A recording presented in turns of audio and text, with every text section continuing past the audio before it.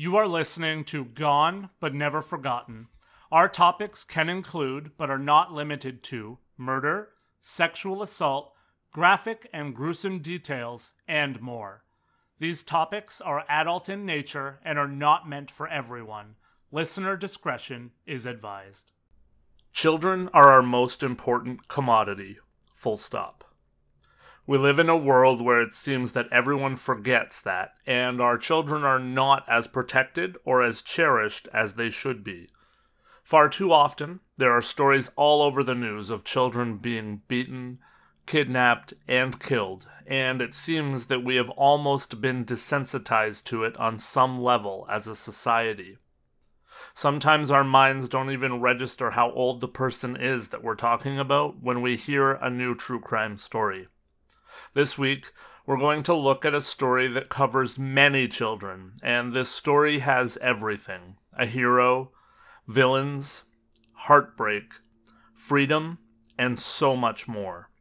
Perhaps, though, one of the worst parts of this story is the fact that even when you think that these children are out of harm's way because they're freed from their captives, there's more to come. Our own governments and agencies that have been put into place to protect our children still sometimes don't. And this is one of those cases where it becomes clear as day that there are problems in our world in terms of criminals, but there are also problems in our world with how we deal with tragedies like this one. Hello, my name is Lance, and welcome to episode 91 of Gone But Never Forgotten. How much hell can one family withstand? The Turpin family.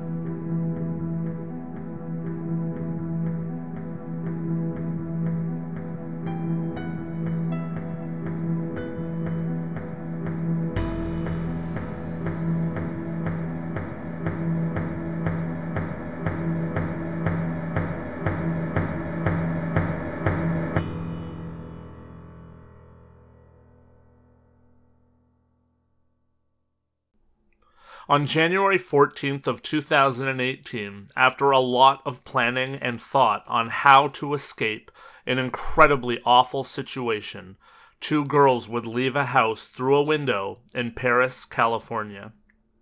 One of those girls, Jennifer, would be overwhelmed with fear and she turned back to the house, but the other girl, 17-year-old Jordan Turpin, continued away from the house and was able to call 911 on a deactivated cell phone that she had in her possession. I am going to play a quick snippet of the call here, courtesy of ABC, so you can get a feel for the circumstances.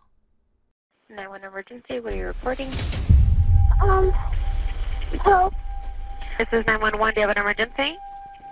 I just got away from home because I live in a family of 15, okay? Can you hear me? And we have abusing parents. Did you hear that? Okay, how did they abuse you? Okay. They hit us, they throw us across the room. They pull our hair, they yank out our hair. I have my two little sisters right now are chained up. Okay, how old are you? I'm 17. What's your name? Jordan Turpin. A second dispatcher picks up. Hello? Oh, yes, I'm still here. I was actually on the road because I didn't even know about the sidewalk. You're supposed to be on the sidewalk, but I never been out there. What's your address? Okay, you gotta give me a minute. It's gonna take a while. I've never been out. I don't go out much, so I don't know anything about the streets or anything.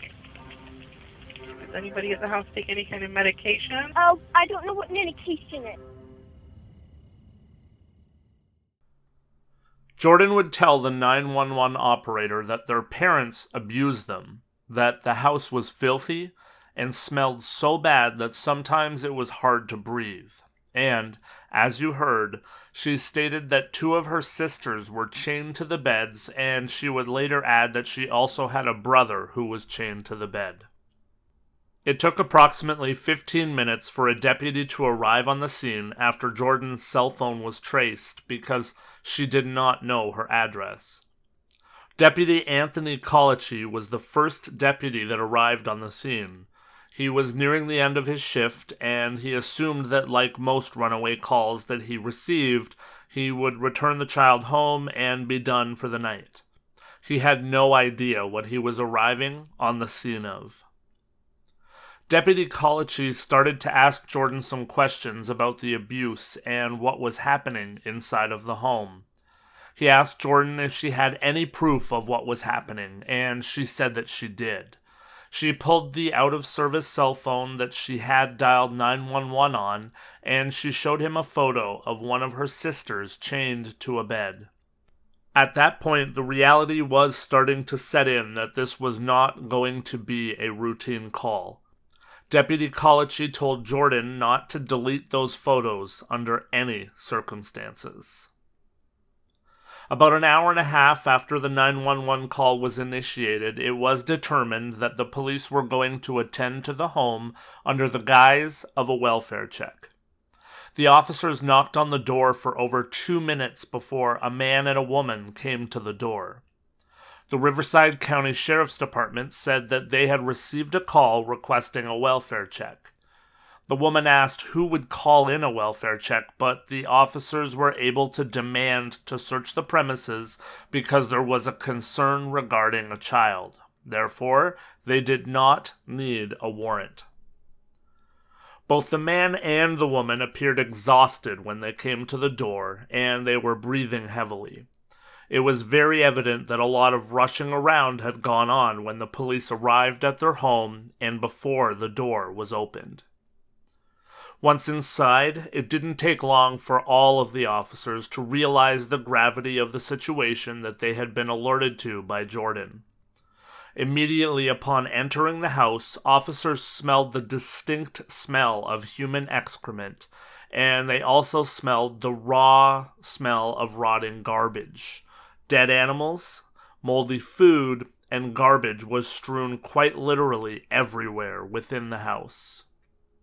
As the officers pushed further into the home, there was nothing that could have prepared them for what they encountered. They started to come across the other 12 children who were in the house. One of the children had been shackled to the bed for weeks without being allowed loose. Police also believed that 2 of the girls had been unshackled upon their arrival, and they obviously corroborated Jordan's story by seeing the marks on their arms. The children were all bruised, frail-looking, and they were covered in dirt seemingly from head to toe. Upon meeting the children, officers believed that all of the people in the home were under the age of 18, when in fact, 7 of the children were actually over the age of 18. The adult children were so malnourished that they appeared to be underaged. Officers would also find a plethora of journals that had been written by the children that relayed what was happening to them inside of the house. The one thing that officers were searching for and asking for the kids' help with was finding the chains that were used to chain the children to the bed. They could see the bruising, and they had seen the photos that Jordan had shown. They needed the chains. When they found the chains, around the same time was when other officers in the home realized that there was a bedroom that they had not yet seen. Inside of that room was the brother that Jordan had mentioned was also chained to the bed. David and Louise had not had time to get the chains off of him before the officers were in the house. David and Louise Turpin were the parents of the children that were found in that home, and the 2 people that answered the door more than 2 minutes after officers started to knock. David Allen Turpin was born on October 17th of 1961 and worked previously as a computer engineer. He graduated from Virginia Tech and was proficient in his field, having worked for Lockheed Martin and Northrop Grumman. Louise Ann Turpin was born on May 24th of 1968. David and Louise met in high school as they both attended Princeton High School in Princeton, West Virginia. The two would get married in 1985 when David was 23 years old and Louise was 16 years old. Both Turpins were very steeped in religion, and they were Pentecostal Christians.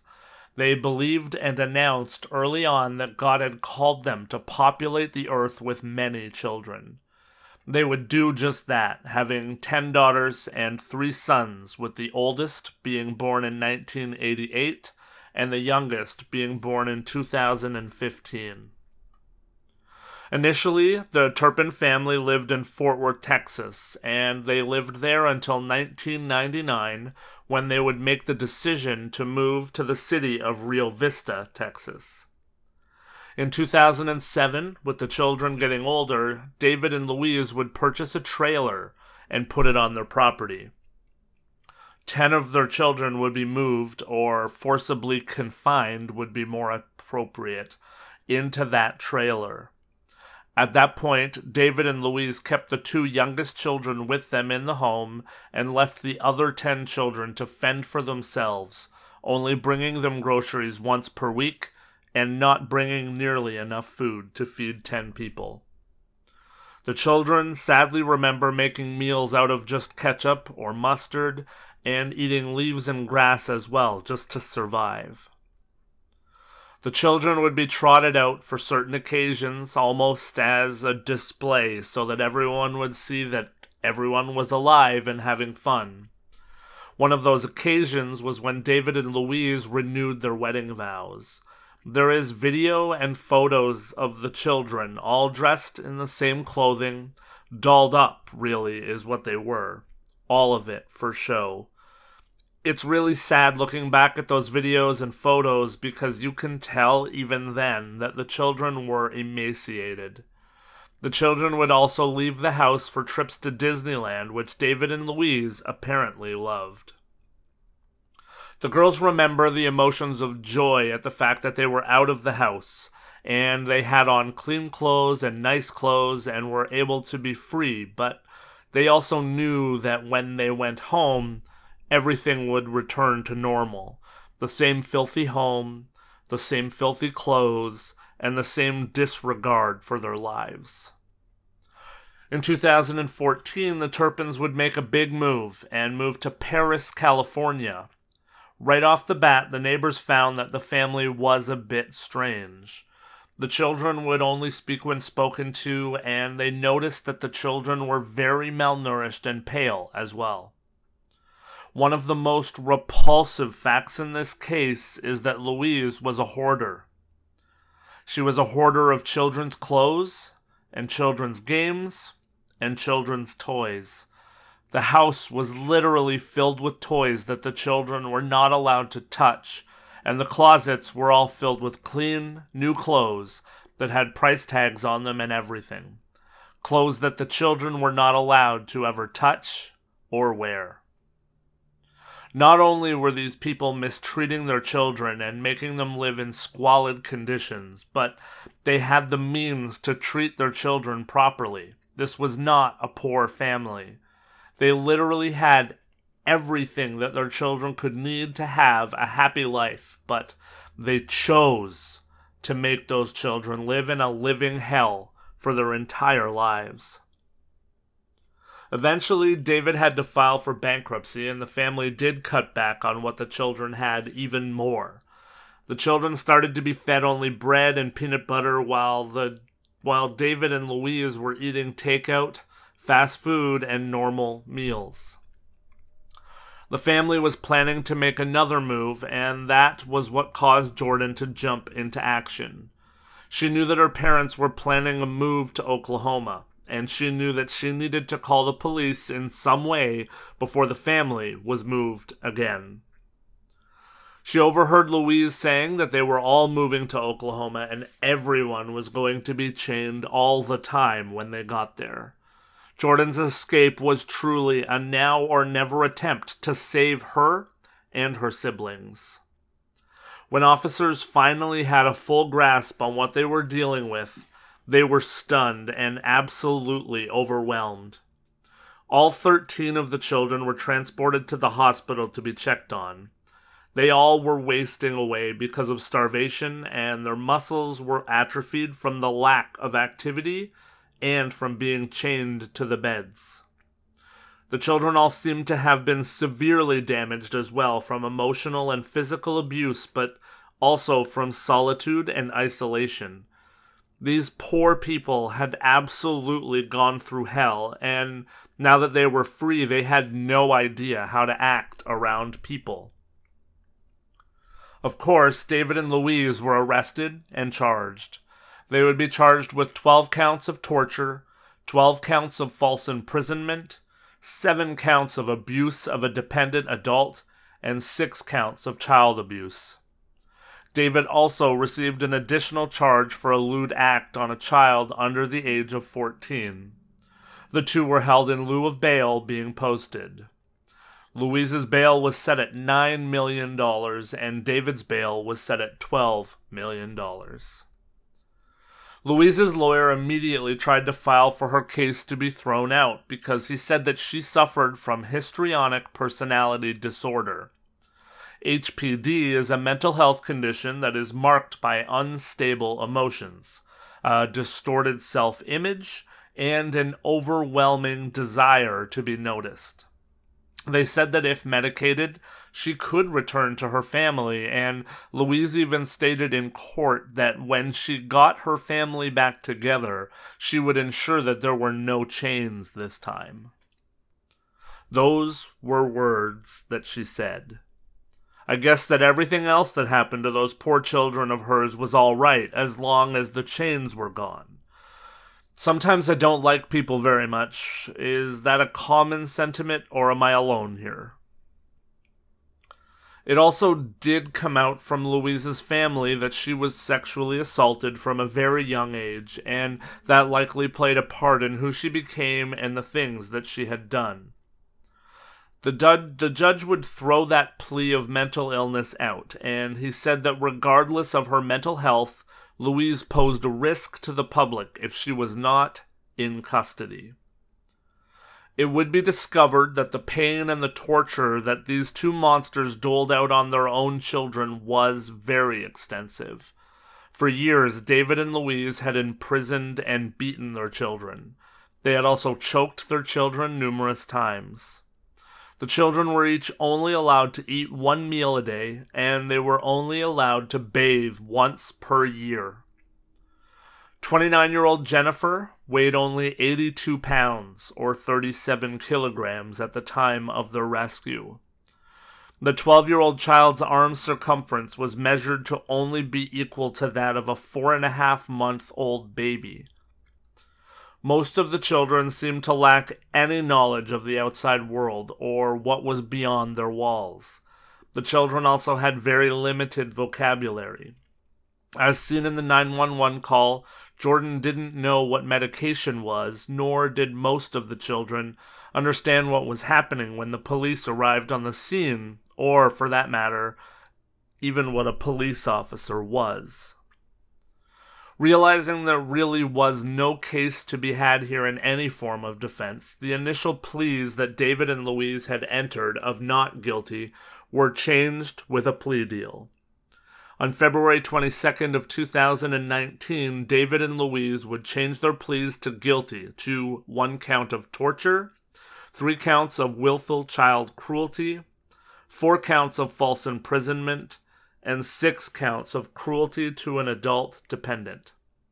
Both of them were sentenced then to life in prison, with the possibility of parole only after 25 years has been served. That would mean that both would be up for parole around 2043, making David 82 years old and Louise 75 years old. Many experts believe that because of the absolute carelessness towards human life, neither David nor Louise will ever be given parole. But that is easy to say now, of course. Stranger things have certainly happened. We all know it. David now is imprisoned at the California State Prison in Corcoran, and Louise is imprisoned at the Central California Women's Facility. Unfortunately, the stories and the heartbreaks for this family really did not come to an end here, though. The first thing that happened was the hospital staff all worked diligently to rehydrate all 13 of these siblings and adjust their stomachs to things like real food. Diane Sawyer on ABC's 2020 did an episode entitled Escape from a House of Horror, and they did an incredible piece covering the awful things that continue to go on in the lives of these 13 Turpin siblings. 3 years after they had received their freedom from David and Louise, they hoped and expected to find stories of love, triumph, and joy. They were not prepared for what they started to uncover. Even the district attorney in California himself started to speak out on the case because he says that he is absolutely appalled that one of the worst cases of abuse in Californian history went down in this case, and all of the people who were supposed to be in the corner of these 13 children have failed them on so many levels. ABC would start to unravel a horrible mess. They found out that when the children entered the system, things were not good. Some of the children wound up being homeless at times, couch surfing at times, attending churches for free meals because they could not manage money because nobody took the time to teach them how to do that. Some of the adult children were placed in housing that was in awful areas of the city, areas referred to as the bad part of town. And one of the adult children was even assaulted in one of those neighborhoods. These were 13 people who had no idea about how to live in the outside world. They had very seldom left the house. Nobody had taught them social convention or how to survive in really any way, shape, or form in the world outside of their parents' home or the trailer. One thing that does need to be mentioned here as well is the fact that there was a massive fundraising effort undertaken by people from all of the world who didn't even know this family.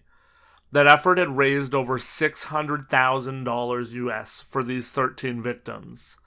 The money was put into a government trust fund and done in such a way that there is no access to the public to see how much of the money has been spent and what the money is being spent on.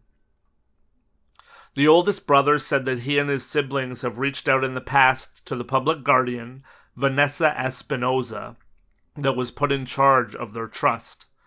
That person was supposed to be entrusted with ensuring that the siblings all had proper health care, nutrition, housing, and education, and she would often deny all requests that were made by the siblings to access that money.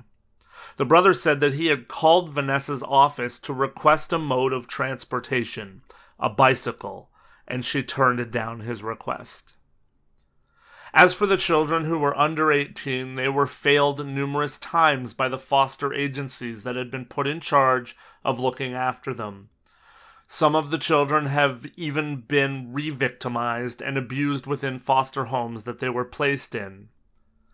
So, there has been so much failure in the lives of these poor 13 Turpin children. First and foremost, of course, they went through absolute hell as they were growing up. They were tortured, and they were shown the exact opposite of how one human being should treat another human being. Then, when they finally rose above all of that, they finally found freedom. The services and the people that were sworn to protect them have failed in an incredible amount of ways. But there were people in the past who could have spoke up as well. When the Turpin family left Texas, the neighbors would find a place that had beds and chains and was filthy and really showed the awful conditions that the Turpin family was living in.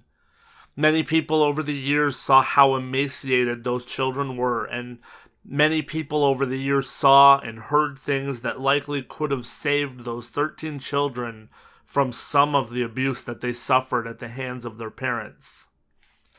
I'm always a strong advocate. If you even have an inkling that something is amiss or someone might be in some form of trouble, you need to make a phone call. Think about the people after the fact in this case that could have stopped David and Louise and how they must feel now, knowing the absolute disgusting nature of the lives of the 13 people behind those walls. They chose to not speak up, and if you have an opportunity to help someone or save someone, then I think as a human being that's something that you absolutely must do. We need to learn to start standing up for one another again, because nobody else is standing up for us. People are suffering like these 13 children and adults were suffering every day. This could be happening in your city.